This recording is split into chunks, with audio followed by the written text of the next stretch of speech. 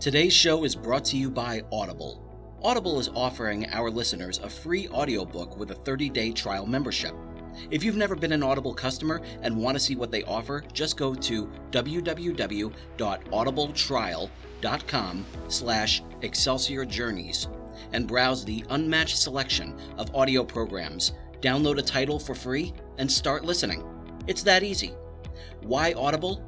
Audible content includes an unmatched selection of audiobooks, original audio shows, news, comedy, and more from the leading audiobook publishers, broadcasters, and entertainers. And with this free 30-day trial, you'll have your pick of it all. You can hear books of all genres narrated by Jim Dale, Stephen Fry, Will Patton, Alex Hyde White, Jeff Brick, Neil Shaw, William Demerit, and even a few by me, George Soroy.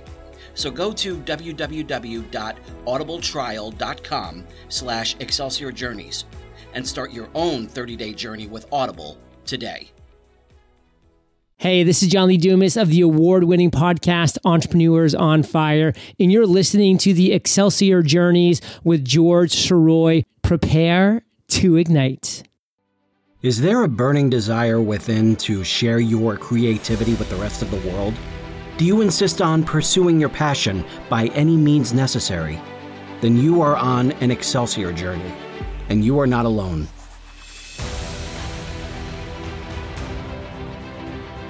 Welcome back to Excelsior Journeys. My name is George Soroy. Thank you so much for being here. Thank you so much for listening from the past several weeks as we have brought the show back after quite a long hiatus. If you have yet to subscribe, please do.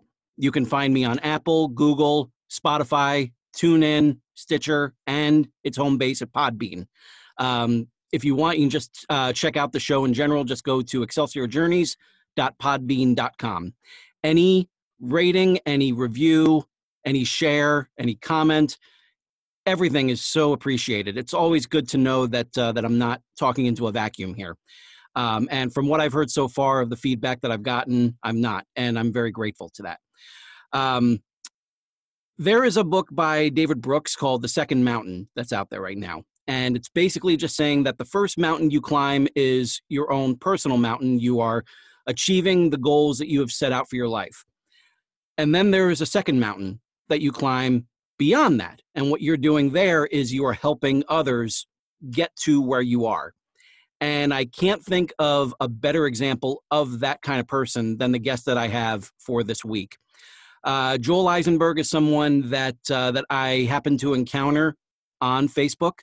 One of those things where our interests found our way to each other, and we got to talking. I've commented on his stuff. He's commented on my stuff. It turns out that we have a lot in common, and he became someone very quickly that I felt, all right, I got to hold on to this person.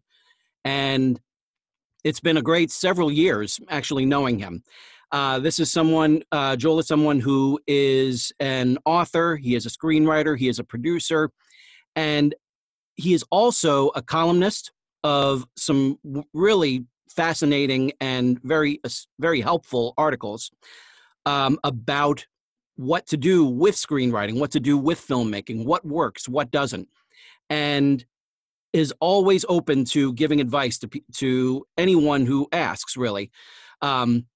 Especially if you ask nicely, which is always, I mean, come on, be respectful, guys.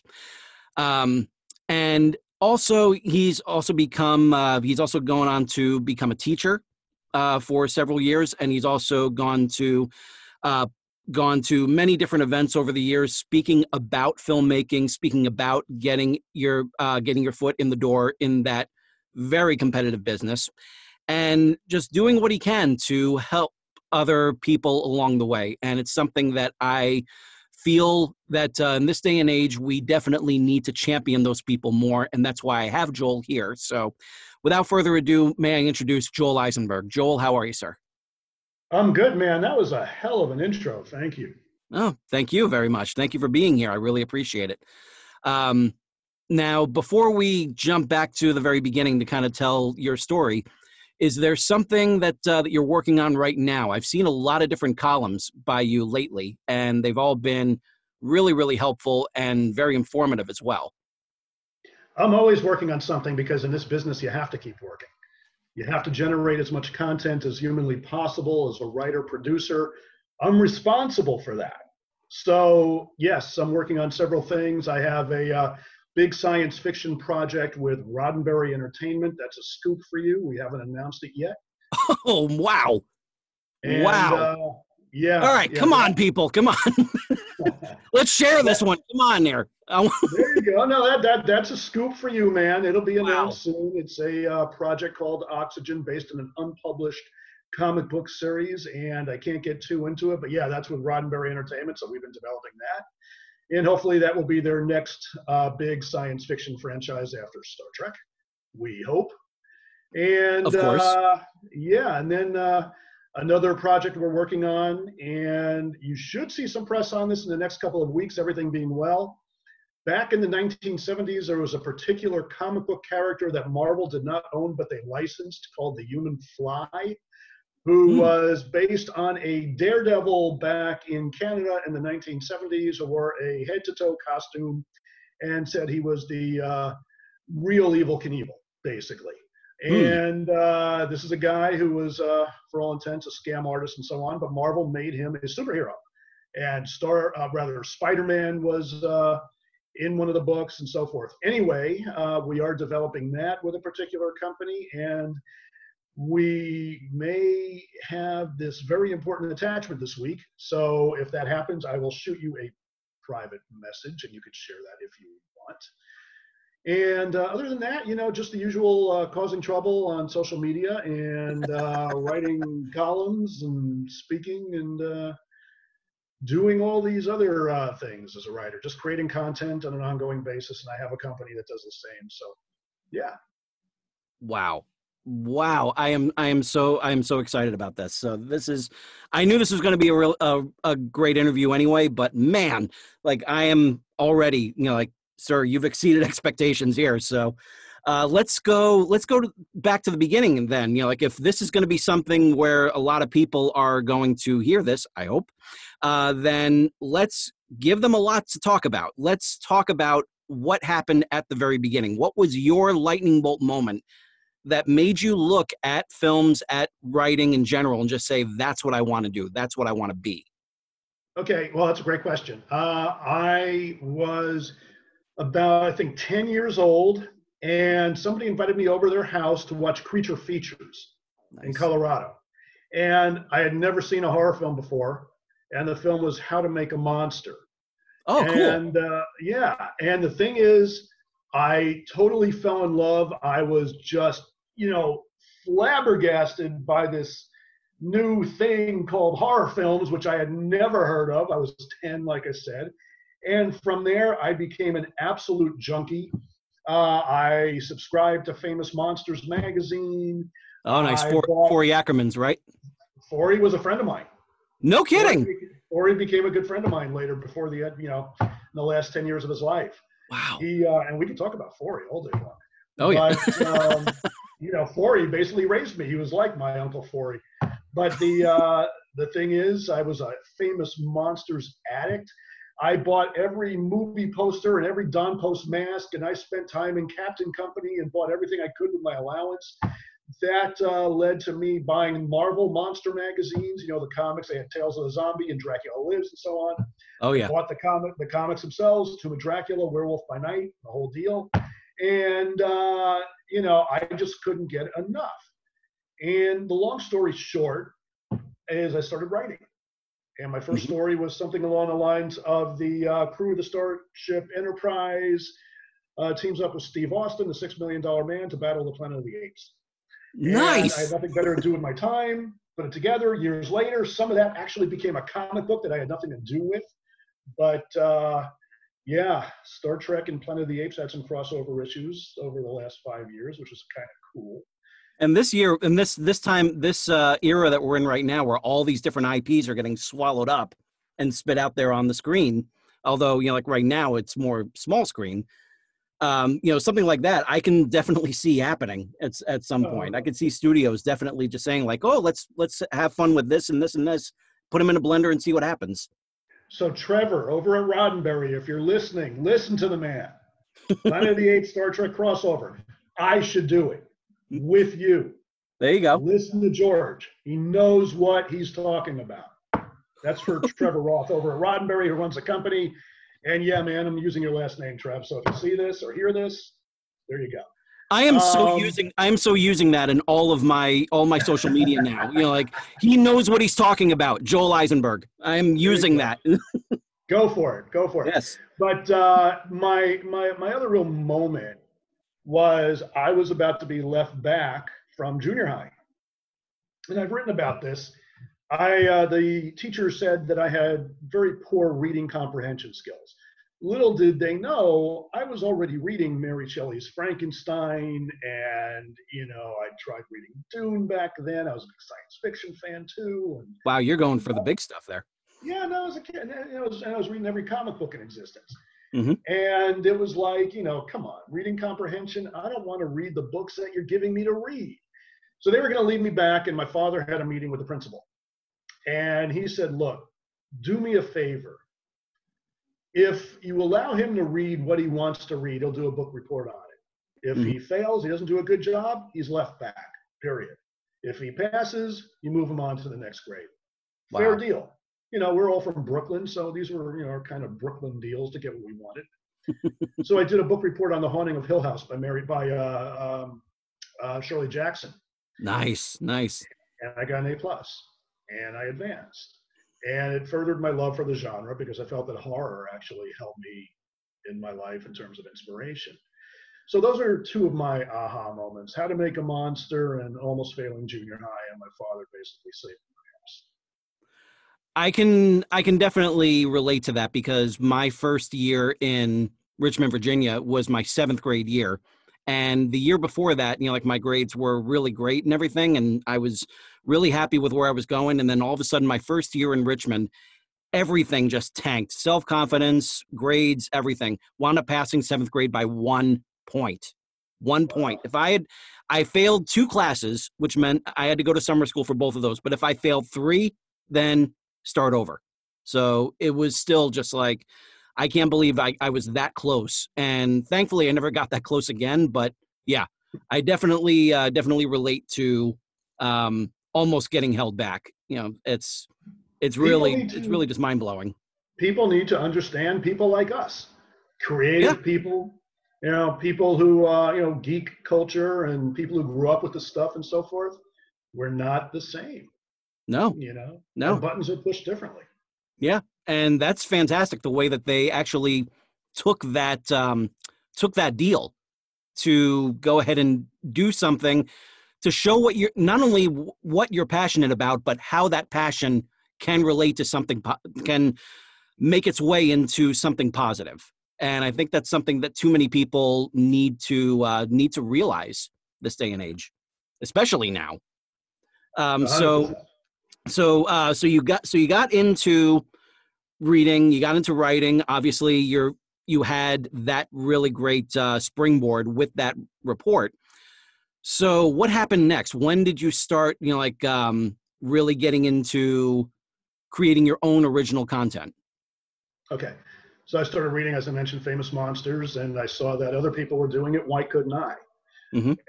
As I, you know, got older and went through high school and started college and all of this, I came to the realization that it wasn't what I was going to learn, but who I met along the way that was going to make the difference.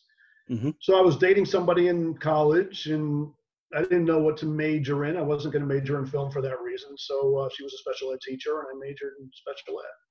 Oh, wow. It was just that. It was a copycat type of thing. I went to visit one of her classes. I said, I could do that. So my college education went to what, for all intents and purposes, became a fallback gig. Yeah. So I was a special education teacher on and off for 10 years while I was pursuing my passion. Mm-hmm. And I moved out from Brooklyn to LA in 1989. I loved LA so much, I moved back to New York in 1992. I hated LA. I hated everything about it. I couldn't stand it. I hated the company town. I hated that people were sleeping till 11 o'clock and sipping margaritas, like, you know, when I'm used to people working. Right. But that was, you know, it was just a culture shock. Yeah. And I found it kind of, a lot of BS. I found it very difficult that every other person I met was writing a screenplay or having a picture, reviewed by Spielberg as they were, talking to me about how much gas I wanted. Right. And, it was just kind of tough. So I moved back to New York. But the thing is, I took an Amtrak back to New York. Mm-hmm. So it took a few days to get there. And I was reading Anne Rice's The Witching Hour along the way. And as soon as the train let me off in New York, and my parents were there, and I get off the train, I realized I gave up on my dreams. And in 2 years, I was going to wind up back in California, and I was going to stick to it and do whatever it took to make it. Wow. Which is exactly what happened. I went back to teaching special ed in New York for a couple of years, and made it back out to LA, where I've been ever since. Awesome! Wow, that's so cool. So while you were on that train, did you start thinking about wanting to create something during that ride, or was it just kind of reflecting on what you're giving up? I was reflecting more than anything. It's, for whatever reason, the works of Anne Rice have always inspired me, and Anne became a sort of a friend years later. The thing is, I figured, let me read a work that I know I'll enjoy. Right. It's about the Mayfair witches that she created. But as I'm reading this work that I know I'd enjoy, I also want to consider that somebody took the time to sit down, create this mythology, and write this. Yeah. We take it all for granted, but when you look at a book, you go to the store, you buy a book, it's like, okay, yay, great, I got a book, fantastic, however much I paid for it. I was going to say 75 cents, but that was back in the 70s. The thing is that somebody took the time to write it. And I have a ton of books in my collection, and I never really just thought of that. Mm-hmm. And I'm thinking to myself, this is a fantastic book, #1 New York Times bestseller. There are going to be sequels, and there were. Why can't I do this? So by the time I got back, I was freshly inspired because I took a moment to pause and say, somebody took the time to actually put this together. Right. Wow, that's so that. Yeah. So just real quick, Anne Rice, if you're listening, hi. Just got to do that. And I haven't gotten an email from you in a bit. You got to get me back here. Uh-oh. Anyway. All right. So how did it feel actually being able to kind of go in? Like you said, it is something that so many people take for granted when it comes to creating basically your own mythology, your own backstory, your own legends. So when you're doing that, what was that feeling when you were starting to get some momentum going and you start to feel like, wow, I think I may have something? I can't sleep and the wife wants to kick me out of the bedroom. Honest truth. Yeah. Basically, what happens is, she'll wake up the next morning and say, why are you tossing and turning all night? And I'm like, you know exactly why I've been tossing and turning all night. Yeah. I'll get out of bed at 2 a.m, 3 a.m, which is a habit now. And right. I'll just write everything down, whatever, in those few moments where I actually slept and maybe I dreamt something, I'll write it down. But usually when I'm inspired, I'm sort of knocked on my ass. Right. And I have to write it. I just have to. Everything has to pause. Everything has to stop. Look, I have undiagnosed ADD. I can go a mile a minute.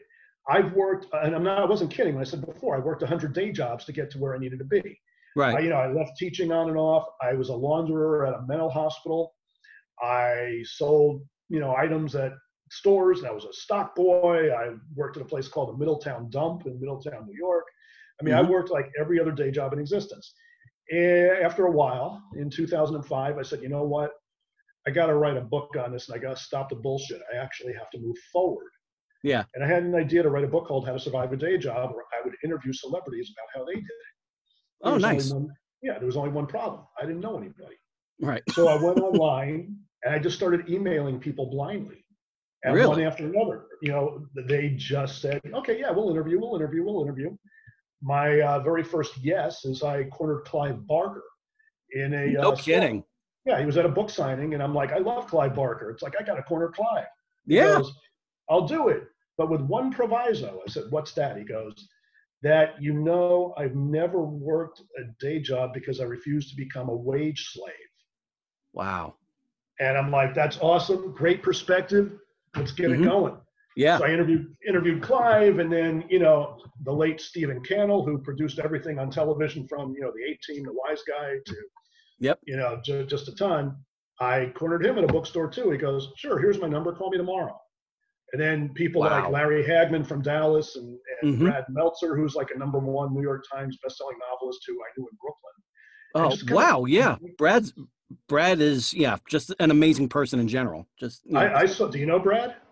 I don't know him. I feel like I do because I listened to his interview with Kevin Smith on Smodcast, the Okay. episode The Escape Artist.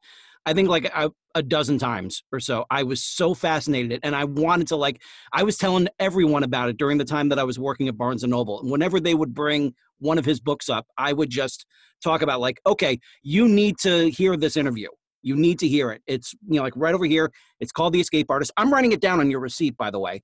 And they were really taken by that. So that's always something that I always made sure to do during that short period of time that I was working at Barnes and Noble. Here's my claim to fame regarding Brad. We saw Return of the Jedi together with my brother and some friends back in 1983 in Brooklyn. That's awesome. So That's we awesome. go back a long way. Brad Meltzer Yeah. was one of my brother Neil's best friends. Really? Wow. Yeah. So when I did that book, How to Survive a Day Job, he was one of the first people I called because I knew he'd say yes. It's fabulous. So Yeah. families go back a long time. Mm-hmm. So, the career just kind of, went along these lines. Like I said, I worked every other job in existence. And by the time I finished the book, I had 75 mentors in a box, rather between two covers. Right. And I started doing the speaking thing and selling at Comic-Con and going everywhere. And everywhere it went, that book sold out. It was self-published. Mm-hmm. And I was going to do a sequel, but I figured, you know what? It's interesting. These people are taking my calls now. These Mm-hmm. people, most of them wouldn't have taken my calls before. So I just started staying in touch with everybody. Yeah. And they started really informing me of my own career. Prior Mm-hmm. to that book, I had done 2 films, and I had also sold a TV episode, but I was never able to sustain.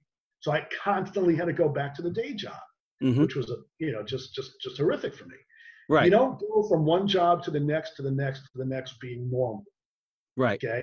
I've never considered myself normal. I mean, I am again, ADD boy. I really believe that. Mm-hmm. But I worked a job for a couple of weeks so I could pay a couple of bills, and then I quit. Because I never wanted to do that. I always wanted to write for a living and create my own space. So after about 2005, after the book came out, Mm-hmm. I've been on my own ever since. So it's been about 15 years where I've been self-employed as a writer producer. It's great. I wake up whenever I want, which is usually again 2 a.m. Right. But I'll fall asleep during the day. And hey, it's your own employment, so you get to set your own hours. Yeah. But like I tell people, if there are a lot of assumptions when you are able to sustain as a writer or in the movie business or in the TV business. Mm-hmm. And one of those assumptions is, you guys have a ton of money. And it's like, yeah, okay, we have a nice house in Los Angeles. That's all great and well. But the bottom line is this nice house is foreclosed upon if I don't consider generating and selling new material. Right. You constantly have to create. You constantly have to sell. You constantly have to take meetings. I still get that old, when are you going to get a real job? And I'm like, okay, why? I mean, this is what I do. I worked my ass off to become a Writers Guild member, to have a company, to sell material, and so on. It doesn't come from not working. So my hours may be my own, but my hours are also the equivalent of up to 20 hours a day sometimes. Right. And I work 7 days a week. 7 days a week. Before my wife is up on a Sunday, I've already written a couple of articles for Medium. So. It's kind of like the adage about an entrepreneur. An entrepreneur is someone who will work 80 hours a week to avoid working 40. Yeah, and that's absolutely true. Yeah, absolutely true. Because you have to. Right. It's like when you have stuff, you want to keep your stuff, and you just have to keep getting out there. Yeah. The biggest reason why people quit the business, when I say the business, either TV, movies, or writing, they quit an artistic endeavor, is because it doesn't happen quickly enough. Mm. And it took me a lot of years. My big goal was to become a Writers Guild member. The reason I wanted to become a Writers Guild member is it's free healthcare. You Right. get a pension. Hmm. So here I am sitting on my ass for most of the day and I'm getting a pension. But that came from insane effort and Yeah. worrying about every bill. And we had people come to the door, before I stopped the day job thing. Hmm. And they were like, we're going to disconnect your electricity. Oh, wow. We had that. We had our gas disconnected. Hmm. We've had our house, back then, in some trouble in the sense that, I was falling behind on bills. Hmm. So I went through anybody that's made it. I can't say anybody that's made it has gone through it, but most people that I speak to have Hmm. their horror stories about how they've gotten to where they needed to be. To Yeah. me, this is all not a want. This is a need. This is something that is necessary, like breathing. So Oh, yeah. Yeah. It's kind of like they say that that so much of the success in this business in this industry is all about, like, relying on luck.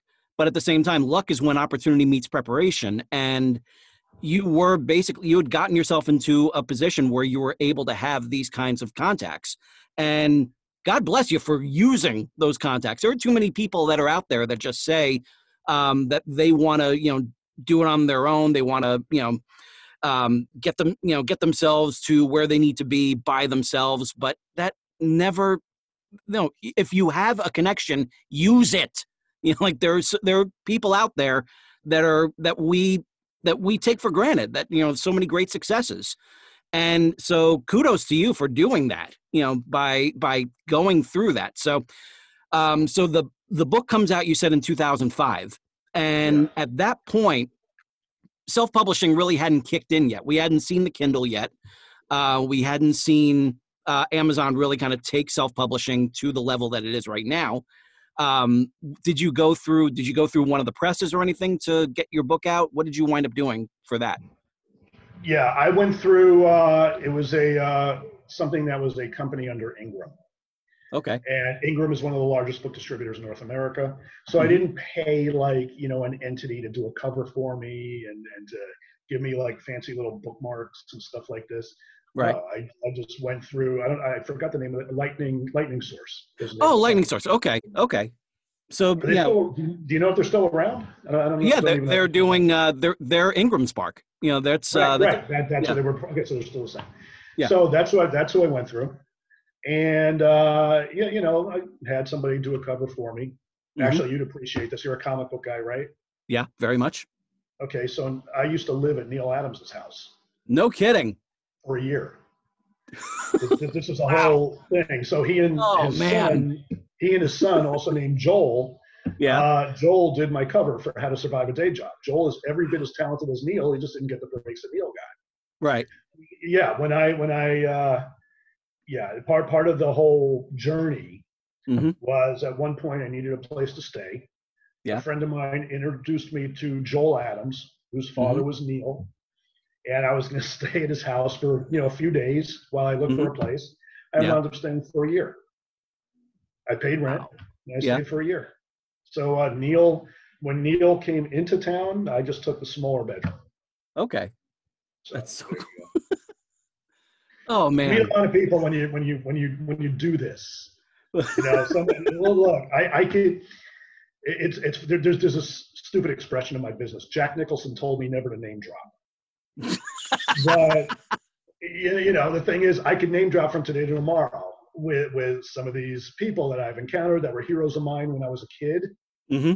And it's an interesting business. Yeah, it really is. It really is. I'll name one. I'll tell you who my mentor is. Yes. Yeah. When I was a kid, one of my favorite movies was Animal House. Oh yeah. John Landis has become like my big brother in the business. Really? So, yeah. So he's like, my guy. I need advice. I call John. That type of thing. He's someone who at one point TNT paid me to write the pilot and the Bible of what was supposed to be M. Night Shyamalan's Tales from the Crypt. That was not. It didn't move forward. Right, But but still, like that's a hell of a right, gig right there. I was the guy that wrote the pilot in the Bible. And this is how the business works. I got paid $52,000 for something that was never made. Wow. And I look at that, it's like, yeah, okay, good money, blah, blah, blah, blah, blah. But damn, if it was made, I was executive producer with Shyamalan and this and that and the other, but it's just how the business works. I sell a bunch of material, and you hope that one or two of these things are made. Yeah. It's just it's very much like a throw it at the wall, see what sticks kind of business. It really is. It really, and I brought up John for a reason, because John and I were excuse me, we were writing Ghoulishly Yours, William M. Gaines, which was a biopic on Bill Gaines, who created Tales from the Crypt and EC Comics and Baltimore. Oh man. John was going to direct it. Yeah. I wrote it, and all this type of thing. But again, like a lot of other content, it didn't go for whatever reason. So as a producer, on the producer side, you got to keep the stuff just going, which explains in part the ridiculous amount of hours in a week you work. Yeah. But it's all good, because this is the life I created. Yeah, that sounds a lot like when back in 99, 2000 or so, like around the time when Bruce Campbell released his book If Chins Could Kill, I was there for a signing in New York City during the time that I was living there. And I talked to him about how, like some of my friends and I, we had, kind of written and performed our own sketches, and, like we didn't really know what we were doing with it, but at the same time we were having fun with it. And we were just thinking like any sort of advice that you would have. And I'll never forget this. And I have it on the book still. Not only did he sign it, but he said, "George, become a producer." So yeah. And again, again, here I go name dropping, but no, but you know what? I mean, look, it's interesting. There are two sayings, I guess, that I respond to. One is, you have the same 24 hours in a day as anybody who has ever succeeded. Yeah. You have the same 24 hours. And then the other was Steve Martin, who said, be so good at something you can't be ignored. So a producer is on this quest to create that material that can't be ignored. Like when you watch Robin Williams for the first time on Happy Days, when he played Mork for the first time, you couldn't ignore this guy. No, he commanded the screen. Yeah. Totally. When you listen to Eminem for the first time, I mean, this guy had something going. Oh my God. I mean, you couldn't ignore him. And if you go through history and you really look at some of these people, they were so good at what they did, they couldn't be ignored. Right. And that's a producer's job. You got to present material to the world that's so good it can't be. It sounds like with wrestling, like there's always that one promo or that one match or something like that basically just says, okay, this person's made, they are all of a sudden, being shot up to the moon because of that. George, you do know my wrestling connection. That was not a comment that just came out of thin air, was it? No, it honestly did. I was not, no, I'm not, I'm not familiar with your wrestling connection, or else we would have become even more friends. Okay, so here we go. Oh boy. So, all right. I'm getting comfortable here. Okay, hold on. I was a special education teacher back in the 80s. Right. I wrote for every last pro wrestling newsstand magazine 4 years. I wrote for Wrestling's Main Event and Wrestling All-Stars. I wrote for all of George Napolitano stuff. I just spoke to Bill Apter a couple of days ago. No kidding. Oh, yeah. David Schultz, Dr. D was my Dr. D, yeah. He was one of my closest friends when I was living in New York. The Haiti Kid, if you remember WrestleMania 3. I remember the Haiti Kid. I saw him live in Poughkeepsie at the Mid-Hudson Civic Center. Yeah. Kessler was one of my closest friends. We haven't spoken in several years.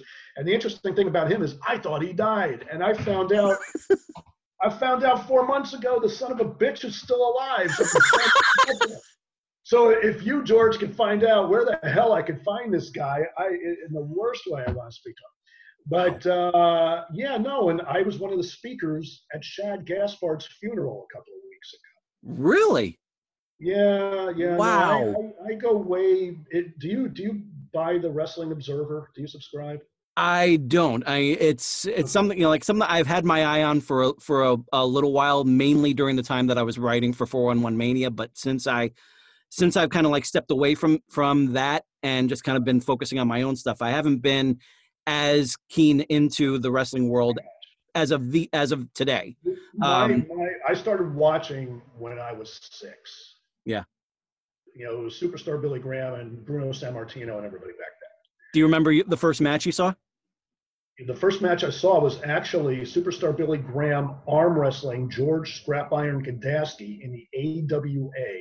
Wow. And then Ivan Koloff, the Russian Bear, jumped off the top rope Mm-hmm. and attacked George Gdaski. And then I think the Crusher ran in or something. So that was the first time I watched it. The first full match I ever saw, I think, was the Dusty Rhodes Superstar Graham bull rope match at Madison Square Garden. I used to go to Madison Square Garden like every month because we had free tickets. Yeah. Dude, I try watching Raw today, and I find it so tough to watch. But I watch AEW on Wednesdays. I still, after all these years, I'm watching this stuff. This has been a part of my life forever, since I was, 6. Yeah, I'm right there with you. I still remember sitting on my grandmother's bed over at when we were visiting my grandparents for the weekend, and I just turned on the TV, turned on, I think it was WPIX 11, and what winds up coming up there but a wrestling match. I don't remember who he was facing, but I remember it was adorable Adrian Adonis with some little guy with a megaphone, as his manager, Mouth of the South, Jimmy Hart. And I met Jimmy Hart, years back. I want to say about 15 years ago or so. And he was doing a little, guest appearance over at a dealership with the female Gorgeous George, the one from WCW. And exactly. Yeah. And, I remember just getting the picture with them and everything. And Gorgeous George was, very nice and everything. It seemed like she was ready for this fan and everything to just kind of drool all over and everything. I was like, yeah, that's nice.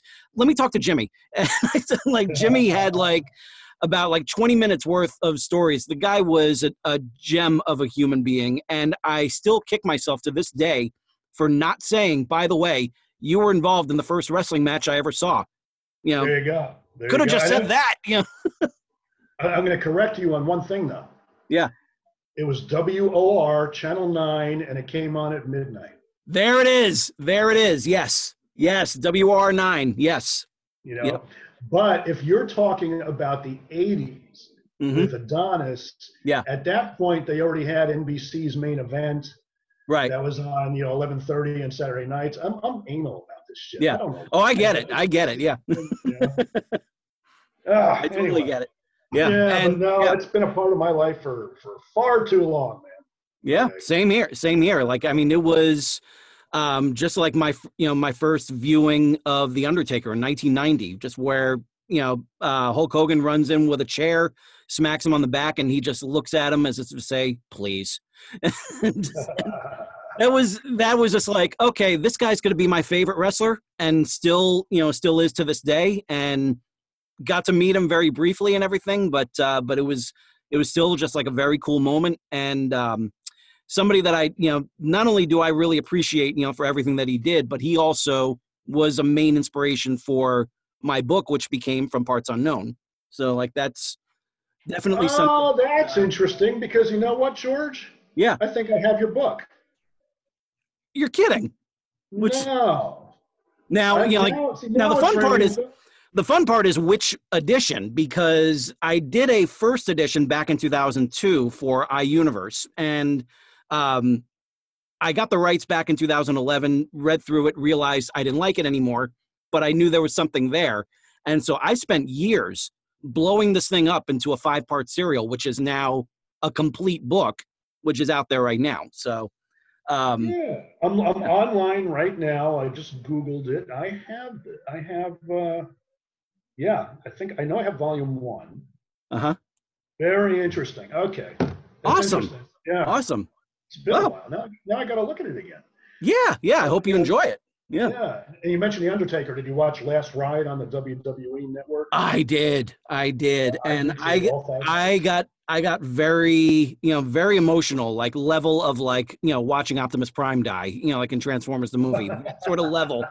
When he basically just said that, it's time for the cowboy to ride off for good. And it was just like, it was definitely like, holy crap, I got to see The Undertaker's final match. And it's something that he's definitely someone who you feel like if he is truly set on saying he's done, then you got to believe that he's done, especially after all that he had been through. And you really can't go out on a better match for the greatest character ever in the business to have basically like the greatest gimmick match one of the greatest that I've ever seen. Like, that was a lot of fun. Yeah. I mean, look, it's all about, regardless of what business someone's in, it's all about leaving a legacy. Yeah. And, his legacy is, unmatched in a sense. And it doesn't matter, again, what business you're in. If you leave a legacy, and the match you're referring to is the AJ Styles match. Right. The Boneyard match. Yeah. It was good to see him go out that way if he's out. Yeah. Yeah. Because he was so unhappy with having subpar matches against Goldberg and so on. Yeah. And Roman Reigns. Yeah, exactly. I mean, this is the way to make it work. Yeah, absolutely. So speaking of legacy, so with all of the writing that you were doing and the producer work that you've gone into, what is it about helping others along the way? What is it about that really, because I believe like that's a huge, huge element of your legacy. Somebody who makes a point to go back and give these, great tips, to always have time for people that are genuinely in need of a question being answered. What is it about that makes you say, like, is it just about, there are so many other people that helped you that you want to, kind of return the favor, pay it forward? Let me tell you what I learned a long time ago. I used to run these networking groups. Yeah. I ran them at Paramount Studios. I ran them at Warner Brothers. I ran them at Sunset Gower Studios to sort of level the playing field between filmmakers and money. Every filmmaker needs money to make their movies. Right. And from that whole process and writing my book, and I was born and raised in the projects of Sheepshead Bay for the first 7 years of my life. Right. And did some moving back and forth, and then did the full circle thing from New York to LA and back. And I learned along the way, being today I can get almost anybody on the phone, whereas all those years ago I couldn't get anybody on the phone. Right. That when I gave, which is what I learned in my networking days, it's some people say karma, but I got a lot in return. Too many people will go into this business and push and push and push and want and take and take and take. And it's always about them. So what happened to me happened organically. And I learned that from a gentleman by the name of Eric Shaw, who I ran these networking groups with. Right. The long and the short of it is I started giving. People asked me to read scripts. I read scripts. Did I have time to read all these scripts? No, I didn't. Did I often overwhelm myself at the expense of other things? Yeah, I certainly did. But I did it. And then people started wanting to do business with me. Then when people needed a writer, they called me. Then when people knew somebody who wanted to hire a writer, they called me. And so on and so on, all because I did for them. Yeah. So it wasn't so much about giving back, although I firmly believe in giving back. It was about, let me just give with no agenda. And because I had no agenda, I didn't set out to say, hopefully I'll get back. It's just the way it happened. And that's sort of been what I've carried through. So I go and speak all around the country. I don't know in terms of when it's going to resume, with the pandemic and all. Right. But, I'm on the board of the Nashville Film Com, or, just last month I was supposed to be in Florida speaking at the Fort Lauderdale Festival. Well, they fly me to New York. I've been everywhere. Yeah. And the thing is, I speak. I speak to filmmakers and I speak to writers. And also giving them the no bullshit realities of the business. Yeah. And there's a lot that goes on that they don't teach in film school. And you need to be aware. Yeah. And really, it's just a matter of, again, I love going out there. I do have a teaching gene in me, being that I did it for 10 years when I taught special ed. Right. So that gene is in me, and I like getting up in front of the classroom and so on, or in front of an auditorium, or in front of on a stage, or whatever it is, Mm-hmm. and just sharing whatever I've learned, my experience with Mm-hmm. others. And I do the same thing, writing blogs and writing for Screencraft, the website. Yep. They, hired me to write a bunch of blogs for them. Mm-hmm. I do a lot of blogs, on my own, and, just to share information for whoever. That's awesome. That's awesome. And so would that be like the real kind of advice that you would have for any up and coming writers, is basically just kind of like look back, help people along the way as you go? Oh, 100%. Yeah. I mean, let me ask you a question. Sure. Have you ever written a script? Yes. Maybe not. You have. Okay. I have. Yeah. If you saw Steven Spielberg in an elevator tomorrow, and you have a script and you actually wrote it for Spielberg, what would you ask him? Or what would you say to him? Or what would you do in that time it takes to get from floor 1 to floor 2 in the elevator? I honestly, I mean, like just thinking about that actually has my palms a little sweaty, because I know, like when it comes to those moments of just be like, I always feel so self-conscious about approaching someone of not only of that caliber, but just about anything. Just any sort of moment where I can, say or try to do something that would benefit me. Like I always feel like I'm imposing on their time if there is ever a moment like that. Even just say like, I'm a big fan, just want to shake your hand, anything like that. No, I totally understand. I asked for a reason. Look, when I came out here, I was the same. Mm-hmm. And then after a few years, you realize everybody puts their underwear and socks on the same way. Right. So, when you get to know a lot of these people behind the scenes, outside of the image, in their houses and so forth and so on. Yep. They're, you get the same insecurities, the same concerns, and, just maybe a little bit more money. Mm-hmm. But the thing is, if I saw Steven Spielberg, and I don't know Spielberg, but I've had several meetings over at Amblin. Right. And if I saw Spielberg in an elevator tomorrow, what would I do? And if I had a script for him, maybe I'd tell him a Jewish joke. In other words, I would take him. I'm Jewish, by the way. So in terms of right. Yeah.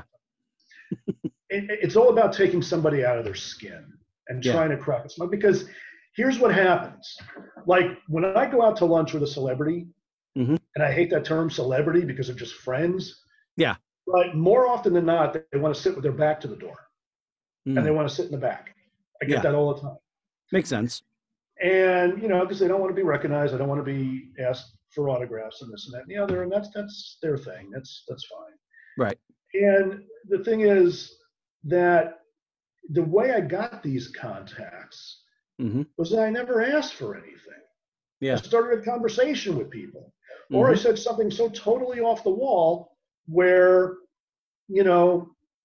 they responded to it. I'll give you an example. Mm-hmm. So I was working on a reality show with Floyd Mayweather's uncle. Oh, wow. Jeff. Yeah. Okay. And it was called The Mayweather's Blood and Glory. And this mm-hmm. is before, this is actually right after Floyd got out of jail. Mm-hmm. I wanted to do something. He was in jail for domestic abuse. Mm-hmm. And I wanted to do a real deal, follow him through his rehab and this and that and the other, and let the audience decide if it was real or not, or whatever.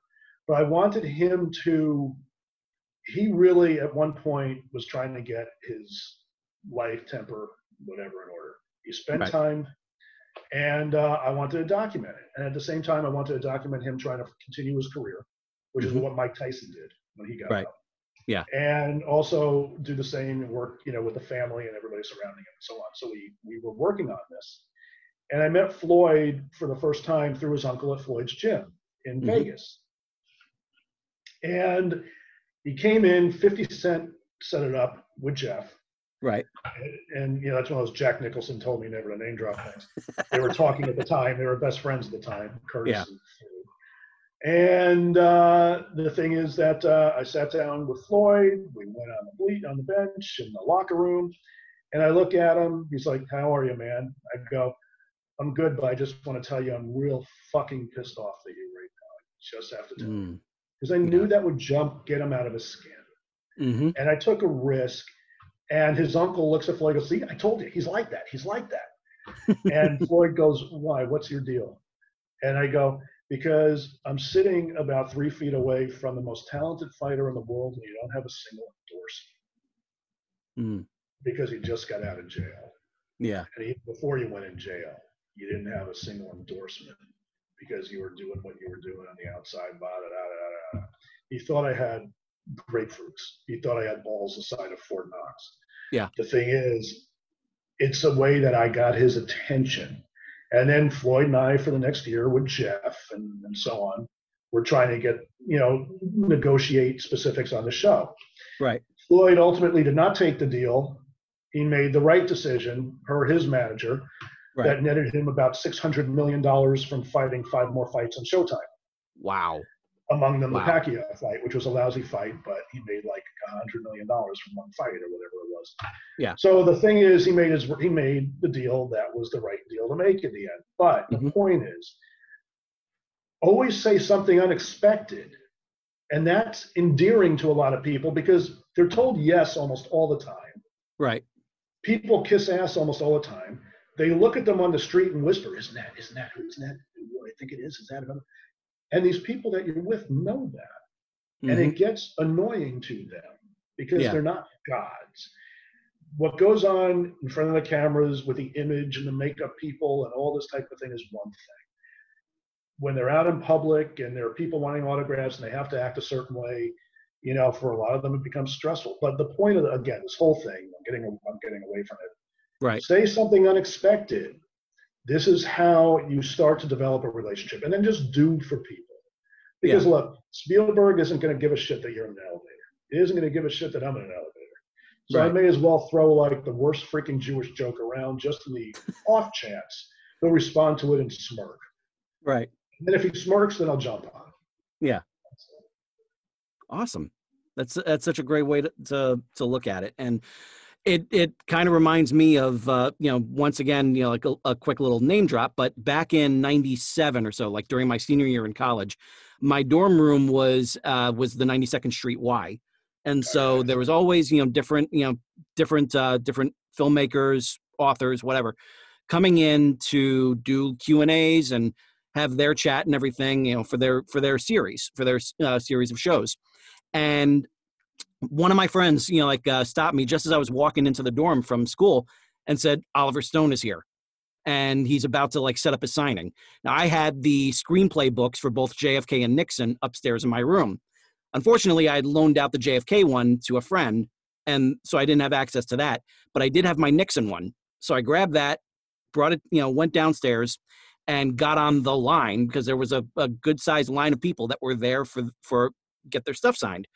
And I had a question all set up for Oliver to ask him about Nixon, about the soundtrack, because I loved that score so much and still do.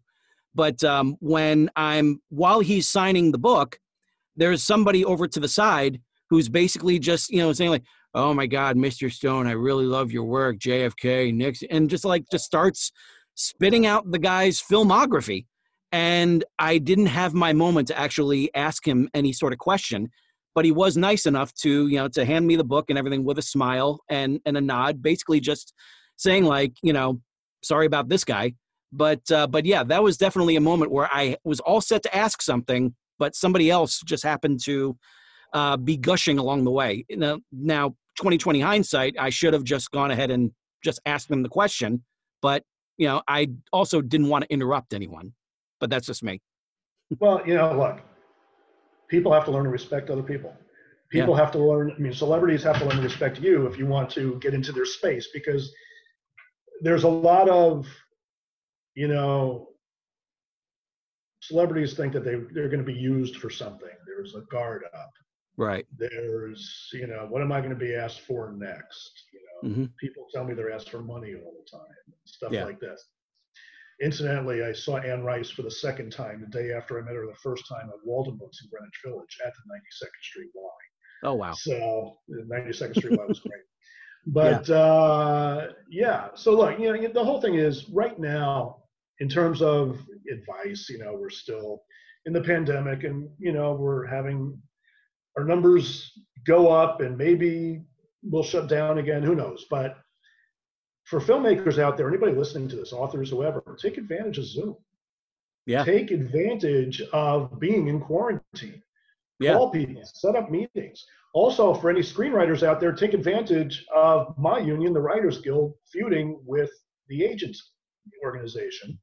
A lot of agencies right now are looking at new writers because WME, CAA, ICM, UTA cannot work with guild writers at this point. Right. So there are a lot of opportunities right now for writers, artists, creative people to really get out there without getting out. You know, make cold calls, do what you have to do, and attend virtual film festivals or virtual filmmaking events and so forth. Do it all. You have absolutely nothing to lose. And if you can't do it live, watch it recorded. Go on YouTube, watch interviews, learn, work on your craft. There's a lot you could be doing right now. Absolutely. So when you say that that all these different agencies are looking for projects that are not involved, you know, with people that are not involved in the, you know, in the WGA, but they eventually want to get in there, would this be seen as something like they're scabs, and then, you know, just be that's a real good question. So in my opinion, now you ask another Writers Guild writer this question, they may disagree. Yeah. In my opinion, they wouldn't be scabs, they would be opportunists. The Association of Talent Agents, ATA, is feuding with the Writers Guild over issues such as packaging, which becomes very political and involved, and we don't have time to go through it now. Right. But that has led to the bigger agencies no longer working with Writers Guild writers. Now, in that case, the bigger agencies still need to sell scripts. Yeah. They still need to make money. Now, I may think that at least one of them are just awful, my old agent. I'll smile there. Yeah. But yeah, I mean, look, I used to be represented by the biggest talent agency in the world, CAA. And I got a hell of a lot more for 2 years. I got a hell of a lot more done without, you know, an agency on my side than with an agency on my side. But that's because small fish, big pool. Right. The thing is that the agents still have to stay in business. Yeah. Personally, ask me if I care if they go out of business tomorrow. I really don't. But for as long as they're still legitimate companies, they need to make money. This is where a non-guild writer can submit their material. CAA came out just the other week and said they're looking at non-guild writers now because they still need to make money. They still need to sell scripts. Right. So, you know, on the one hand, I may say, you know, well, fuck them. On the, I hope you can curse on your show, by the way. It's all right. It's all right. Yeah. It's you know, I let our guests be our guests. So you know, yeah. But and if you have to edit it, it's okay. No worries. But the thing is that it is time. I mean, it's an opportunity. Take advantage of the opportunity. If I wasn't a guild member now, I would take advantage of the opportunity. Maybe that's a horrible thing to say, but you know what? I said it. It's recorded. I stand by it. There you go. There you go. And where can our listeners find you on social media? Oh, everywhere. You can find me on Facebook. If you're into you know, political back and forth, that's kind of my Facebook ID. But respectful political. That's one. That's a big plus right there. It's something that is a rarity these days. And Twitter. I'm not that big on Twitter. LinkedIn. LinkedIn. I post a lot of articles and blogs about filmmaking and so forth and so on. And you know, Goodreads, Medium. I've written over 600 some odd articles for Medium over the past, I don't know, year and a half. Yeah. And this is another thing, by the way, for writers too. If you're a new writer and you're up and coming, yes, and you're not necessarily writing scripts or screenplays at this point, maybe you're not writing books, but you want to write some articles and get some practice going. I started writing for Medium only because I was writing a ton on Facebook. And Medium, I felt that I could write the same thing and get paid for it. So it's all based on an algorithm. You're going to make literally pennies in your first couple of months. Right. But not that I'm pimping Medium, but if you stay with it, you can make a very nice side income.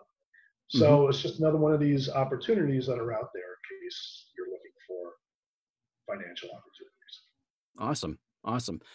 Just as typical of Joel Eisenberg, he is always giving you different means of getting your foot in the door, and it's something that I have always appreciated about him. It's something I continue to appreciate about him to this day, and it's something that that a lot of people really not only need to take advantage of, but then look back at the people that are behind them and just think like, how can I help them? How can I get them up to this next level? That's what this show is all about. That's what our guests are all about. And it's something that Joel amplifies to no end. So I really hope all of you have gotten as much of a thrill from this interview as I have. I should really just call it a discussion. And I really hope that you're all able to take at least something from this and not only make it a positive for yourself, but to turn around and make a positive for someone else. So for Joel Eisenberg, this is George Sirois saying to all of you, ever upward. I'll see you next week.